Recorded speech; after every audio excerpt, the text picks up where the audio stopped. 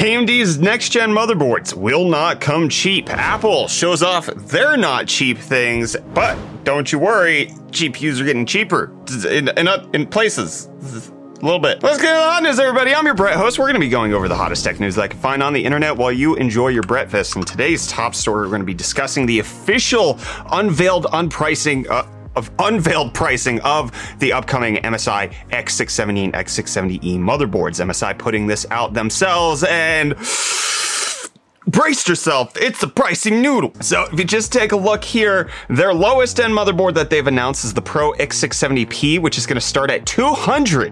The X670E Ace is going to cost you $700. The X670E Carbon Wi-Fi is going to go for $480, and the X670E Godlike is going for $1,300, which all of those are high numbers. But how do they stack up with what's currently available? Well, if we take a look at MSI's current pricing, they don't have a direct correlation of the X670P with Wi-Fi because their X570A Pro doesn't have Wi-Fi, but you can see it's about half the price of the previous one. But the one that does compare is the Carbon Max Wi-Fi. So you can see this is going for $270, and they're going to be releasing the X670E for $480. So over a $200 price increase on the same specification of motherboard. This is quite a large jump. And then also the Ace is going to be $100 more than the current generation, and the Godlike is just, it's absurd. They're going to charge $1,000 plus for that. MSI's kind of continuously done that for their Godlike, but it looks even like at the bottom of the stack,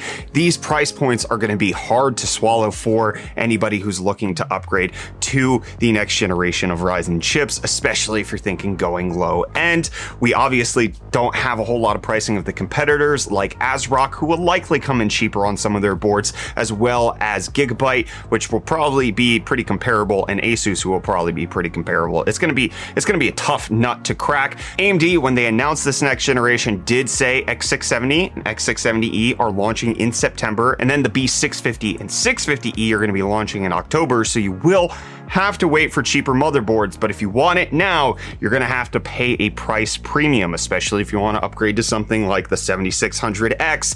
$300 for the CPU, $300 for the motherboard.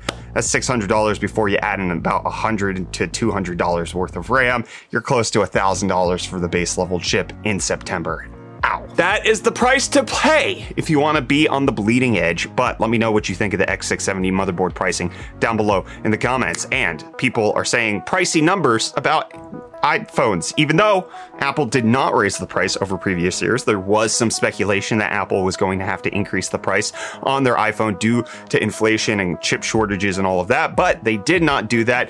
It's not a huge update. Typically on this TikTok cycle that Apple's been on, we see a lot of internal improvements for the iPhone, and then next year we're getting a design overhaul. This year, no design overhaul because that came last year, but we did get a size difference. The iPhone 14 and 14 Plus getting announced at 6.1 and 6.7 inches respectively, starting at $799, which is the same price point as the iPhone 13. But something to note is that the iPhone 14, at least in the US, will not come with a physical SIM card. They will be eSIM only, which for the vast majority of consumers should not necessarily be that big of a problem, considering that all of the major carriers do support eSIM at the current moment, but it will likely create scenarios where some people will need a physical SIM, and it's going to probably create some issues in that regard. I think Apple targeting the mass market for this, it makes a lot of sense to not have to put a small piece of plastic into your phone every single time that you get a new one, and that it could just be digitally done. That makes a lot of sense to me. I'm glad it's rolling out. I did see, at least from the tech people that I follow in South Africa, they were complaining about this because it wasn't quite clear during the announcement that it was going to be US only for these eSIM only iPhone 14s, and they were like, none of our carriers like this. They don't support this. How is this going to work?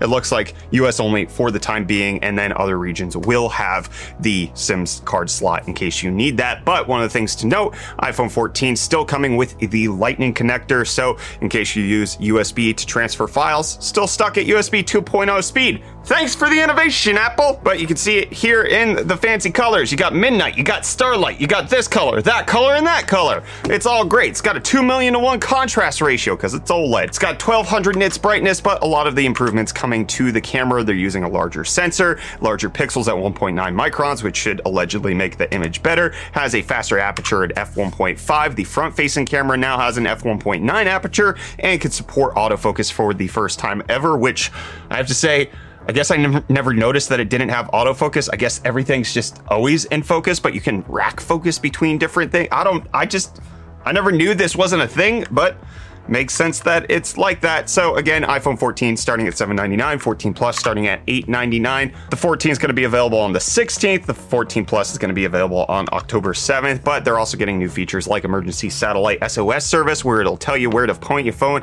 at a satellite in case that's the only service you can get, and then they'll try to connect you with emergency responders so that you can get help in case you're in the middle of nowhere. This is kind of tagging on to the T-Mobile and SpaceX Starlink announcement that happened a couple weeks ago, where they're essentially going to give you satellite service with them taking T-Mobile frequency space in order to make it so that you can send text messages anywhere in the entire United States that's covered by a Starlink satellite. This is kind of similar to that, but not carrier bound. It's going to be available in November and it'll be free for 2 years. Apple also showing off the 14 Pro and 14 Pro Max, and one of the biggest design changes that they're making is that it's no longer going to have the droopy down notch, but instead it's going to have a pill cutout, which you can be for or against that design. You can sound off in the comments down below, but I do think out of all of the pill-shaped cutouts implementations that I've ever seen on any phone, Apple is doing it the best, especially since they're going to be integrating animations with different applications like Face Unlock to actually make it so that that pill cutout is dynamic. You'll have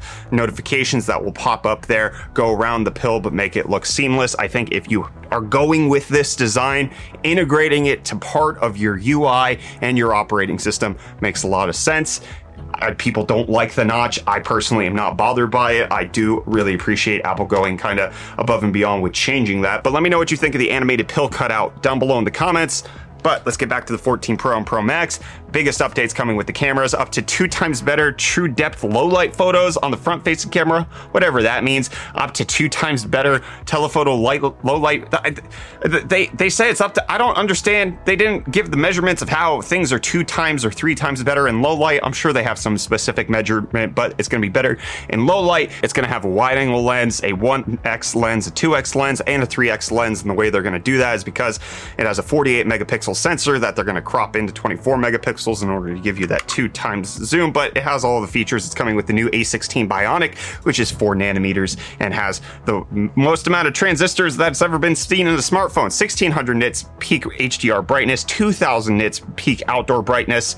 There's a lot of good stuff going into the iPhone 14 Pro. The little bar thing up top, I forgot to mention, is called Dynamic Island, which is one of the most Apple names for anything I've ever seen in my entire life. Seems like a pretty solid, just kind of refresh of last year's phone. Nothing especially game-changing, but if you've been holding off for a few years, this might be a good upgrade for you in case you need all of the extra photo and video and all of the creation features that they're giving, because they also talked about how you can take photos in RAW and their new video RAW and their new cinematic mode and all of that good stuff. You can check out their keynote in case you want to find out all of the real details. But the thing that I'm most excited for, the single piece of Apple hardware that I use more than any other, that I have not really been able to find any other smartwatch that meets my needs quite the way the Apple Watch does. The Apple Watch Series 8 SE and Ultra coming out. The SE is going to be 20% faster. It's going to be 30% bigger. It's going to have color match back cases in the case that matters to you, and essentially is just the more affordable Apple Watch starting at $249. The Apple Watch 8 is getting a few new features like crash detection to see if you can fall over, which I forgot to mention the iPhone 14 also has, because it has a new high G-force accelerometer to detect in case you're in a crash, but it's only active while you're driving, so I guess they have some sort of speedometer tracking as well in order to see whether or not there's a car crash that happens. The watch is going to be more based on like falling and crashing. supposed to give up to 36 hours of battery life with a brand new low power mode, and it's also going to have a new basal body temperature sensor, which is going to help with ovulation tracking for females who actually need that in order to make that happen with advanced cycle tracking. Pretty neat. The temperature sensing, they really focused on the appeal to females in order to get that to work, which I'm just curious more about, like, does it also help to track fevers, which based on what they indicated, it should, but it's also going to be coming with a blood oxygen sensor as well. But the one that I'm highly interested in, because I want more features, is the Apple Watch Ultra, which is going to have precision dual frequency GPS. It's going to be WR100 certified. It's got EN 13319 certification for divers out there. It's got a 2000 nits peak brightness, 60 hours of battery life with low power settings, 36 hours otherwise. It's got all new bands. It's got a night mode, ECG, temperature sensing, blood oxygen, a siren in case you get lost, and it's 49 millimeters, which I absolutely love, and a customizable action button for you in case you really want that. It has a lot of kind of pro features that athletes, scuba divers, anybody who's going to actively use their Apple Watch for any sort of adventure could potentially use, especially combine that with the extended battery life could potentially be a big upgrade. This one, however, is going to start at $7.99, which is a spicy noodle to swallow down your gullet of your wallet. I don't know if I'm going to be able to swing that, but you could potentially consider swinging the Apple's AirPods Pros too. Messed that up real hard, but this is their new in-ear active noise cancellation headphones or earphones. They are going to have 2 times more noise cancellation. By some measurement, it's going to have new ear tips up to extra small. 6 hours of listening time is going to cost $250, available on September 23rd. Personally, I'm a huge fan of AirPods. I really don't like the AirPods Pro. The noise cancellation just doesn't work for me. Just from a personal standpoint, if I'm going to noise cancel, I want over ears because I actually want to get rid of everything. But the AirPods Max don't make any sense at the price point. It's ridiculous. So I go with my Sonys in order to get the active noise cancellation. The AirPods Pro don't quite meet that need for me, but in case it's all there, it's all there. But in case you want to know what Google is going to get up to, well, they have their Pixel 7 and Pixel Watch event on October 6th. So you only have to wait a little less than a month to find out what the other team is doing. But let me know what you think of the iPhone announcement, the Apple Watch announcement, all of that rolled into one. Down below in the comments, I want to hear from you. Do you care? Is this something that you're looking to get? I want to know your opinions, and I'm going to opine on the crypto market by telling you exactly what the numbers are. Bitcoin is up 2.35%. It had a big crash just 2 days ago, and now it's back up to 19,298. Look at that dip go from 19,818 all the way down, bottoming out at 18,623. Anyways, Ethereum is up 4.5% to be at 16.36, and Dogecoin is up 3.7% to be at 6.1 cents. We are just a week away from the Ethereum merge, or at least the anticipated date is supposed to be September 15th, so we'll keep you updated as that transpires. And I really like watching Reese perspire. Weird segue, buddy. What are you going to do with that one? Thank you, Brett, for that insightful statement on the economic state of the world. We're about to get into the economical state of these deals, starting off with something light and mobile. With the Razer Orochi V2, their ultra-lightweight, sub-60-gram wireless gaming mouse, with up to 950 hours of battery life, mechanical switches, and an 18K DPI optical sensor. It's currently going for only $34.99, which is 50% off at the moment. And speaking of small, light, and mobile, the Elgato Keylight Mini is currently going for only $79.99. which is 20% off. The Keylight Mini is their portable LED panel with up to 800 lumens brightness, with up to 4 hours of battery life, controllable brightness, and white balance, which you can control wirelessly as needed. And don't forget, you can find all these deals and more linked in the video description. And now back to Brett. Thank you, Reese. Very cool. I really like your merch ideas for the upcoming Cannonball for the Cure charity stream. Thank you for showing those to me yesterday in our meeting.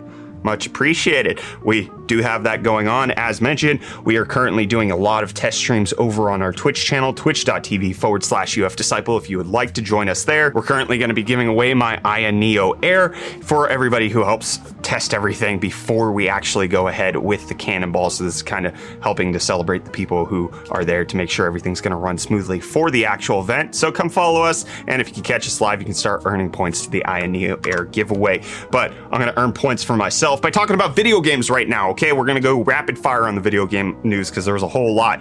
Returnal PC port confirmed by the game developers.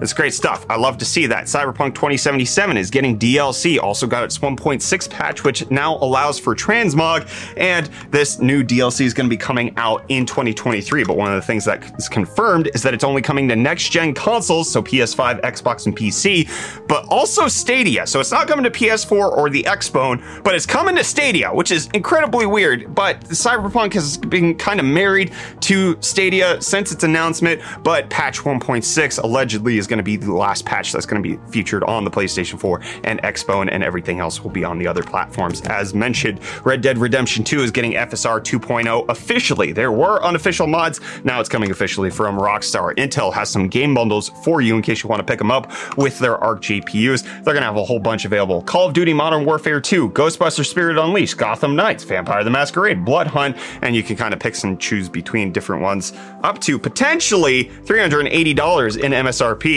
And NVIDIA announces the RTX 30 series bundle with Spider-Man Remastered, in case you want that. Microsoft announcing the Xbox Elite Series 2 wireless controller core for $130. It's going to come available in white. It's not going to have all of the features of the regular Elite, but you can buy them separately in case you want to bundle it up to get the full Elite, in case you can only afford a little bit now. In case you can only watch a few Twitch people right now, watch mine. But Twitch is getting rid of host mode, and according to this headline, absolutely nobody understands why. I understand why. It's a stupid feature. I never understood hosting. Anyways, Twitch saying that we made the decision to deprecate the feature because the experience it delivers to viewers doesn't match their expectations when they come to Twitch, and that viewers want to interact with the streamer when they're live, and host mode blocks this from happening. Preventing viewers from interacting with the streamer they're watching also limits the streamer's growth potential because they're not able to build meaningful connections with those new viewers.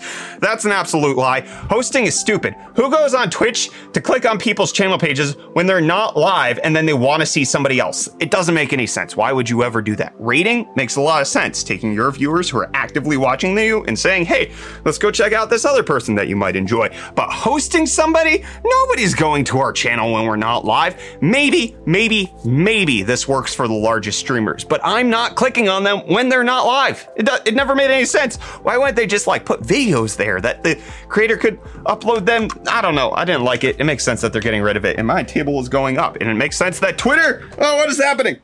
My desk was increasing. It's also going up now. What is happening? Why are you going up? Go down. And Twitter's allowing you to edit things for the first 30 minutes up to 5 times. That's the new details that are happening right now. We knew it was 30 minutes, but now you only get 5 edits. In case you want to do that, you have to subscribe to Twitter Blue, which I think is like $3 to $5 a month. I wish I could have edited this last little part of the whole hot news where my desk went crazy. And AMD is editing how they're naming their CPUs, at least on the mobile side. It's going to make it a little bit less confusing, a little bit more confusing, but you'll figure it out. You're a smart cookie. So we have all of the details here. The portfolio model year. So what it's going to start with. 7 means 2023. 8 means 2024. 9 means 2025. No more like mobile is going to be a different number, etc., etc. It's going to be based on the year it comes out.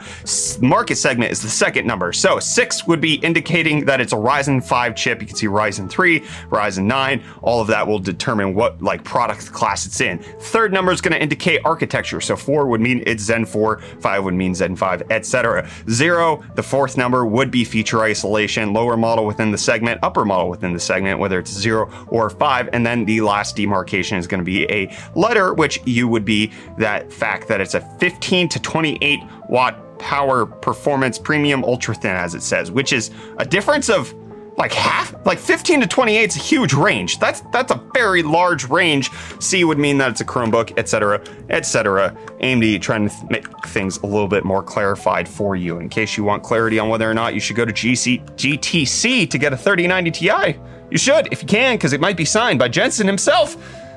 They're announcing it, that they're giving that away in case you want a signed 3090 Ti, and in case you want lower prices on your RTX 30 series GPUs, well, you might have it in Europe. I know as we've talked about the price decreases, we've been talking at MSRP at various retailers. We've had some price indication from Germany, but it does seem like the official pricing in Europe from NVIDIA is going down on a lot of the cards, a little bit up on some of them, but as you can see here, 3090 Ti is decreasing €920, 3090 is going down €350, and the 3080 3080 Ti is going down 110 euro. The other cards are getting a small price increase, 20 to 40 euro respectively, but not a bad swing of things overall. This has been a long episode of Hot News. I tried to speed around it for you. I'm done. See you tomorrow.